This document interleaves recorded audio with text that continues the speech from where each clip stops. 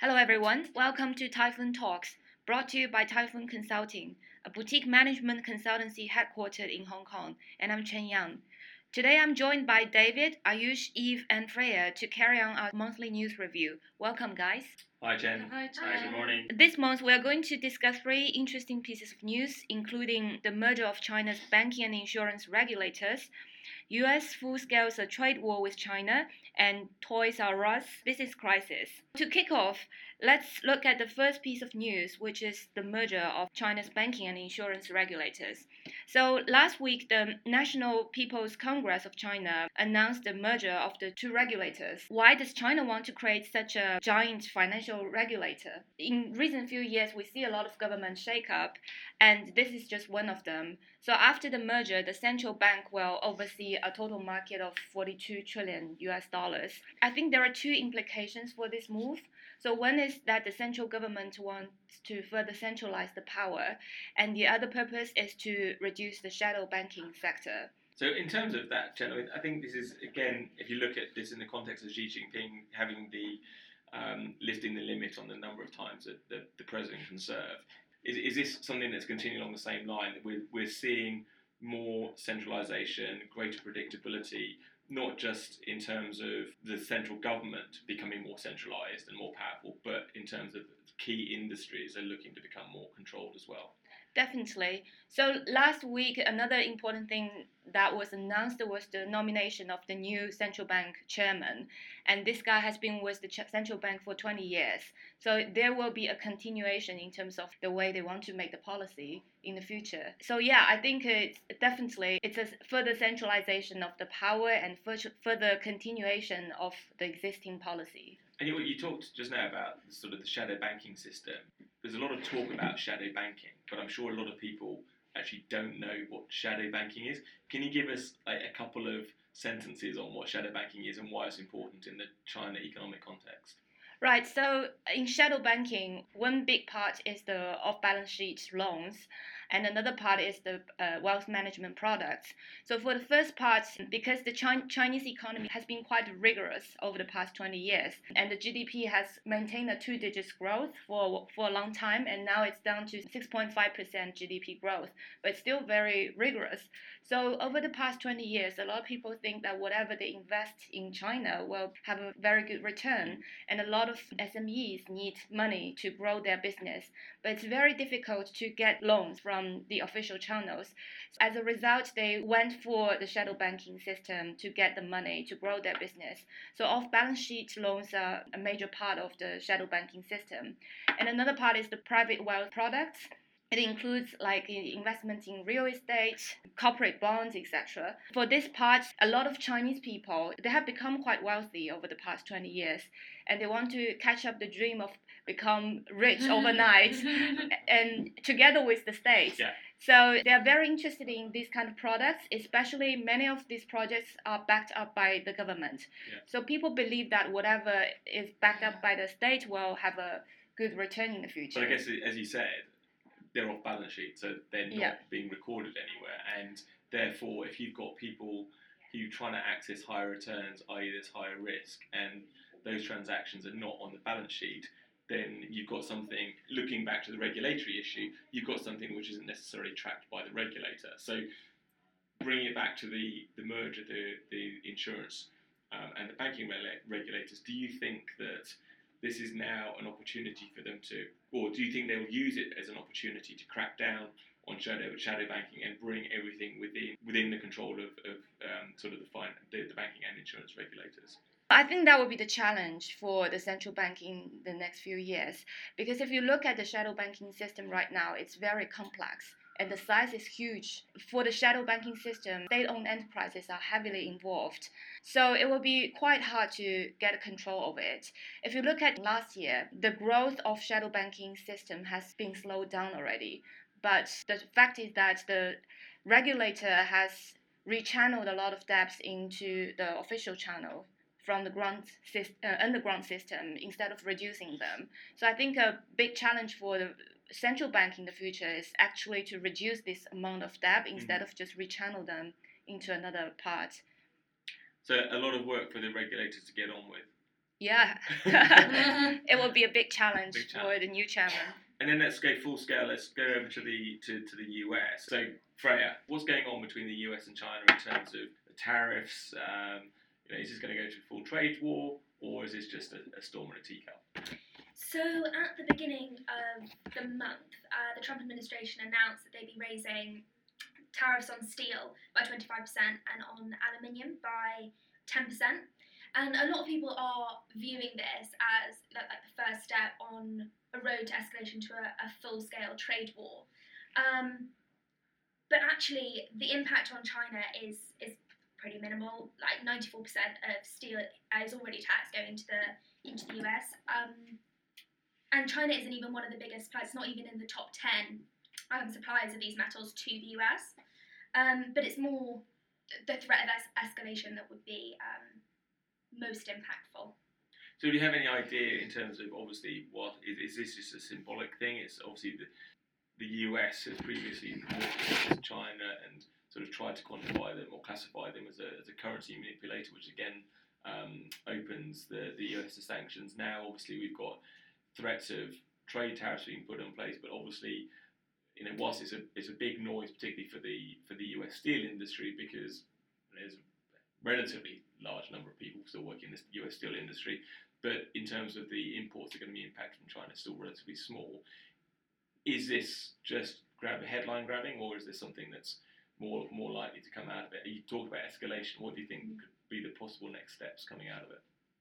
So I think it kind of depends what the Trump administration is doing here, and like what its motives are. So because that's always clear. Yeah, quite. So it's definitely an area of uncertainty. They claimed it was because of national security, because of like cheap steel and aluminium kind of flooding the market, and from China, despite the fact that China isn't a big supplier of either of those metals.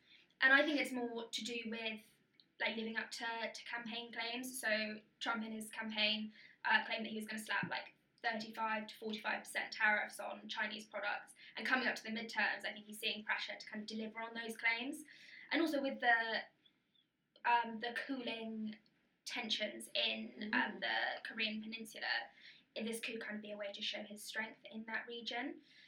But also, Freya, in order for this to become an escalation, you need to have a good kind of response or a bad response from China. So what have they kind of done in response to Trump's tariffs?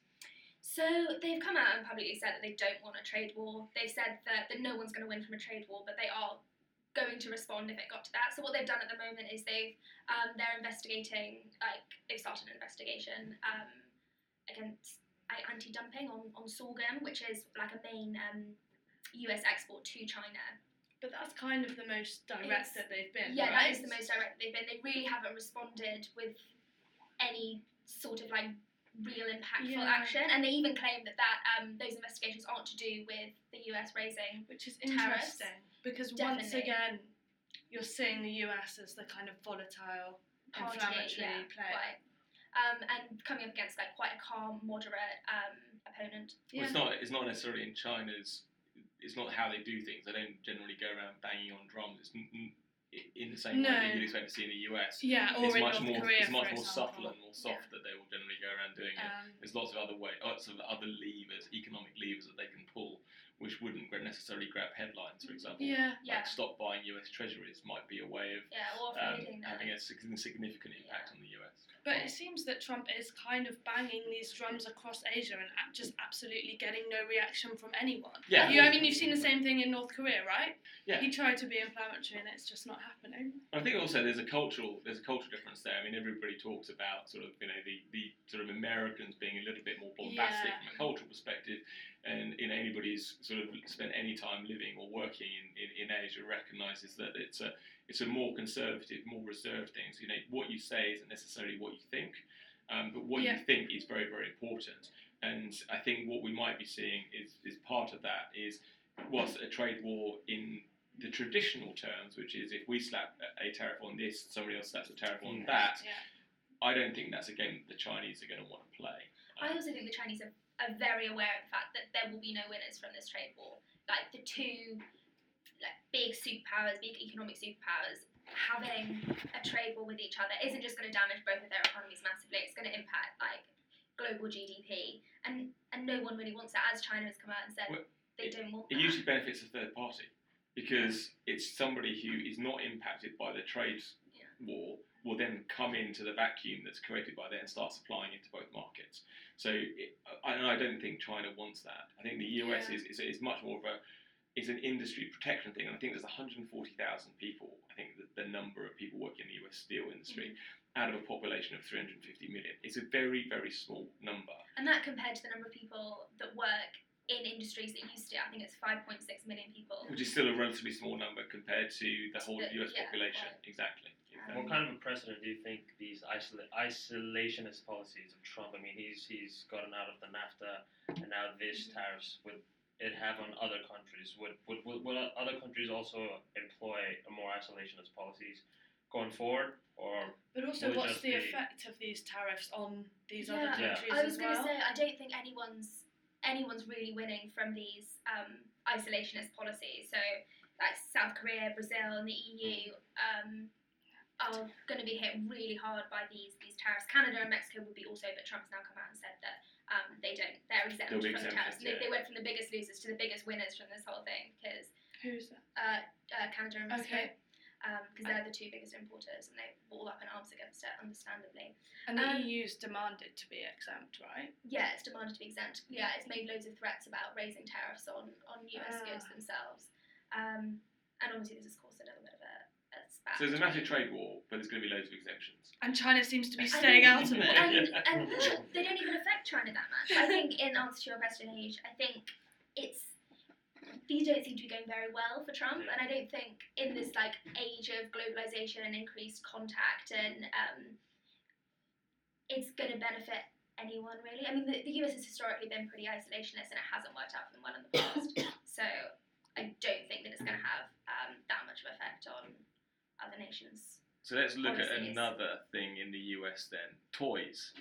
So another nail in the retail coffin has been hit with the I think Chapter 11 bankruptcy protection for Toys R Us. I think most people who are listening to this will either have bought something from Toys R Us or begged someone to buy something for them from Toys R Us. So they're talking about closing 700 stores in the US. Aish, what's the take on this? Yeah, it's quite a sad story. I mean, we've all bought stuff from Toys R Us as kids. But Toys R Us, I mean, it's just kind of a larger picture from the retail industry in the past few years, especially in the US, which, I mean, 2017 was dubbed as the retail apocalypse in the US and saw more than 8,000 stores shutting down. And not just Toys R Us, it was a whole host of other retailers shut down, but mainly for the toys industry. So the Toys R Us was, in effect, fighting a two-front war. So on one side, toy sales were not going down, but then they weren't growing as fast as, say, tablets or video games were going, and then there was a change in behavior in kids wanting to play more with tablets or smartphones as opposed to physical toys. And the second front was online sales were increasing, and in some places in Europe had already had more revenue than brick and mortar sales, which Toys R Us specialized in, and unfortunately didn't specialize in online sales as much as compared to, say, Amazon. So that, it was just a combination of both of these things. There were also other issues that impacted Toys R Us. Mainly the biggest was, besides the change in industry and a change in landscape and them not innovating to the same extent, the other big thing that contributed to their downfall was the botched leveraged buyout deal in 2005, where they were bought out where they were put in debt of about $5 billion USD, which they never really recovered from.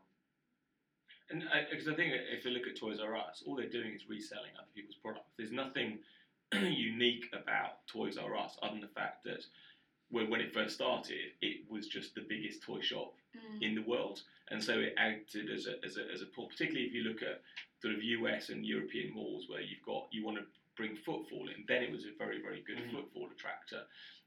But I think if you look at it now, where people often will just buy stuff on Amazon, they may go to Toys R Us to go and look at it, but then they'll go online and do the price search. And if you don't have a compelling it doesn't matter what percentage of your sales are online versus offline. If you don't have a compelling proposition, you're probably doomed to disaster as well. And I think, as you said, with the leverage buyout, if a large proportion of your operating profits is going to be have to pay down debt, then you've actually got no room for manoeuvre in trying to sort of restructure yourself under normal conditions. Yeah, so that's basically what happened. I mean, you talk about the operating profit. So basically, most of their operating profit was going back into paying the debt, which left them not much room to maneuver. But then you spoke about uniqueness or just changing as the market changes. In the 60s and 70s, when Toys R Us started, it was a great idea. It was unique. But then as times moved forward, people started to look, especially if you were not online, if you were in a physical storefront, people wanted something else in your store. And Toys R Us had all the scope and had all the chances. They could have transformed their stores into, they could have hosted a Lego championship for all that matters. But then they just left it at that toy big selling shop.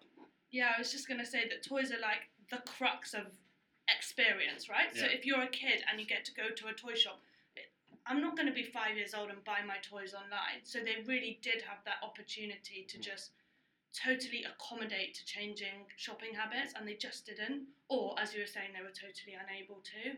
I actually disagree. My 5-year-old son can buy stuff on Amazon because I have one click turned on, so it's very dangerous. But if he had been introduced to that before, would he? It's quite interesting about Amazon as well, because in the early 2000s, I mean, moving away from these two things, Toys R Us, well, that was at the start of the internet. They and they wanted to go online. Yeah. But what they did was instead of developing their own mechanism for going online, they hired Amazon to be their fulfillment partner. Interesting. And now Amazon's going to buy their stores as well. I think that kind of got people used to firstly buying off Amazon, not Toys R Us. And it also hampered, just the development of Toys R Us's online scope. But even in the early 2000s, they were seeing competition from Walmart and Target, who aren't online retailers primarily by any means. And I think, although e-commerce is a really big part of this story, there's also, they couldn't compete on price. Their locations of their stores, I mean, as far as I'm aware, they're really big stores, often not in the centre of cities, right? A kind of like IKEA kind of model.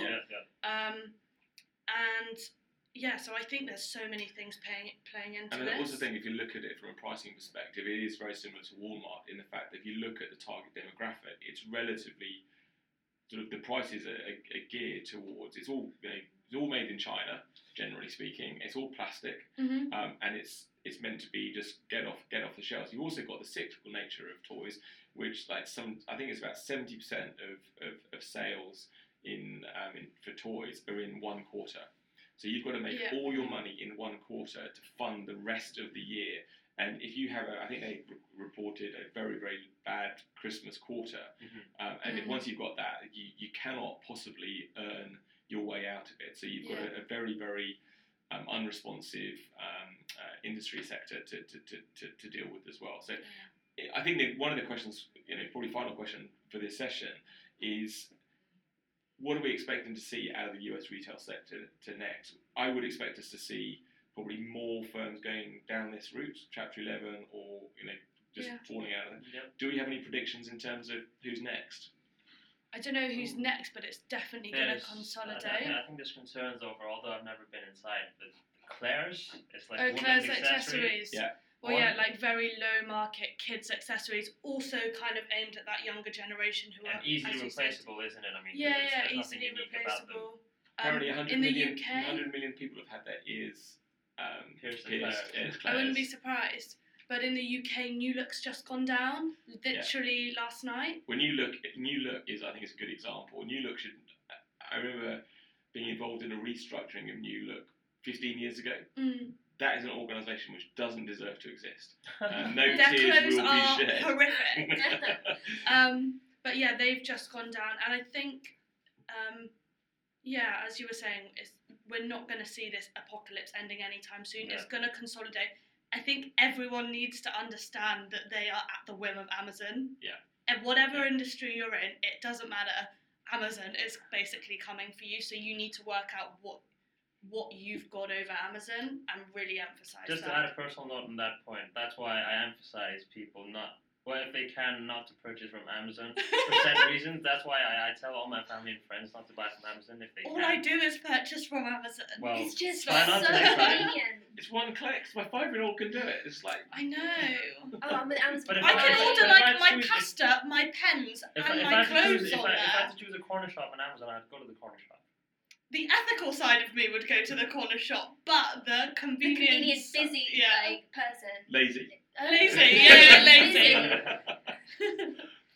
Well, it's not just about bringing offline shopping experience to online. I think for a lot of retailers, it's more about creating new shopping experience offline by combining with a lot of new technologies like IoTs or big Yeah. data, AI. And that's why Amazon is probably gonna buy some of Toys R Us's stores, right? Because then it just gives them more footprint to Well, make it this goes kind back of into what they're technological trying to do in terms experiential of hubs. Amazon Go, right? It's Going just like offline, having yeah, offline as well. exactly. Yeah. Which we talked about. Yeah. Mm. Cool. It has been a great discussion. That's all the time we have for today. Follow us on Twitter at Typhoon Buzz, iTunes and SoundCloud at Typhoon Talks for podcast episodes. Also, welcome to visit our website at Typhoon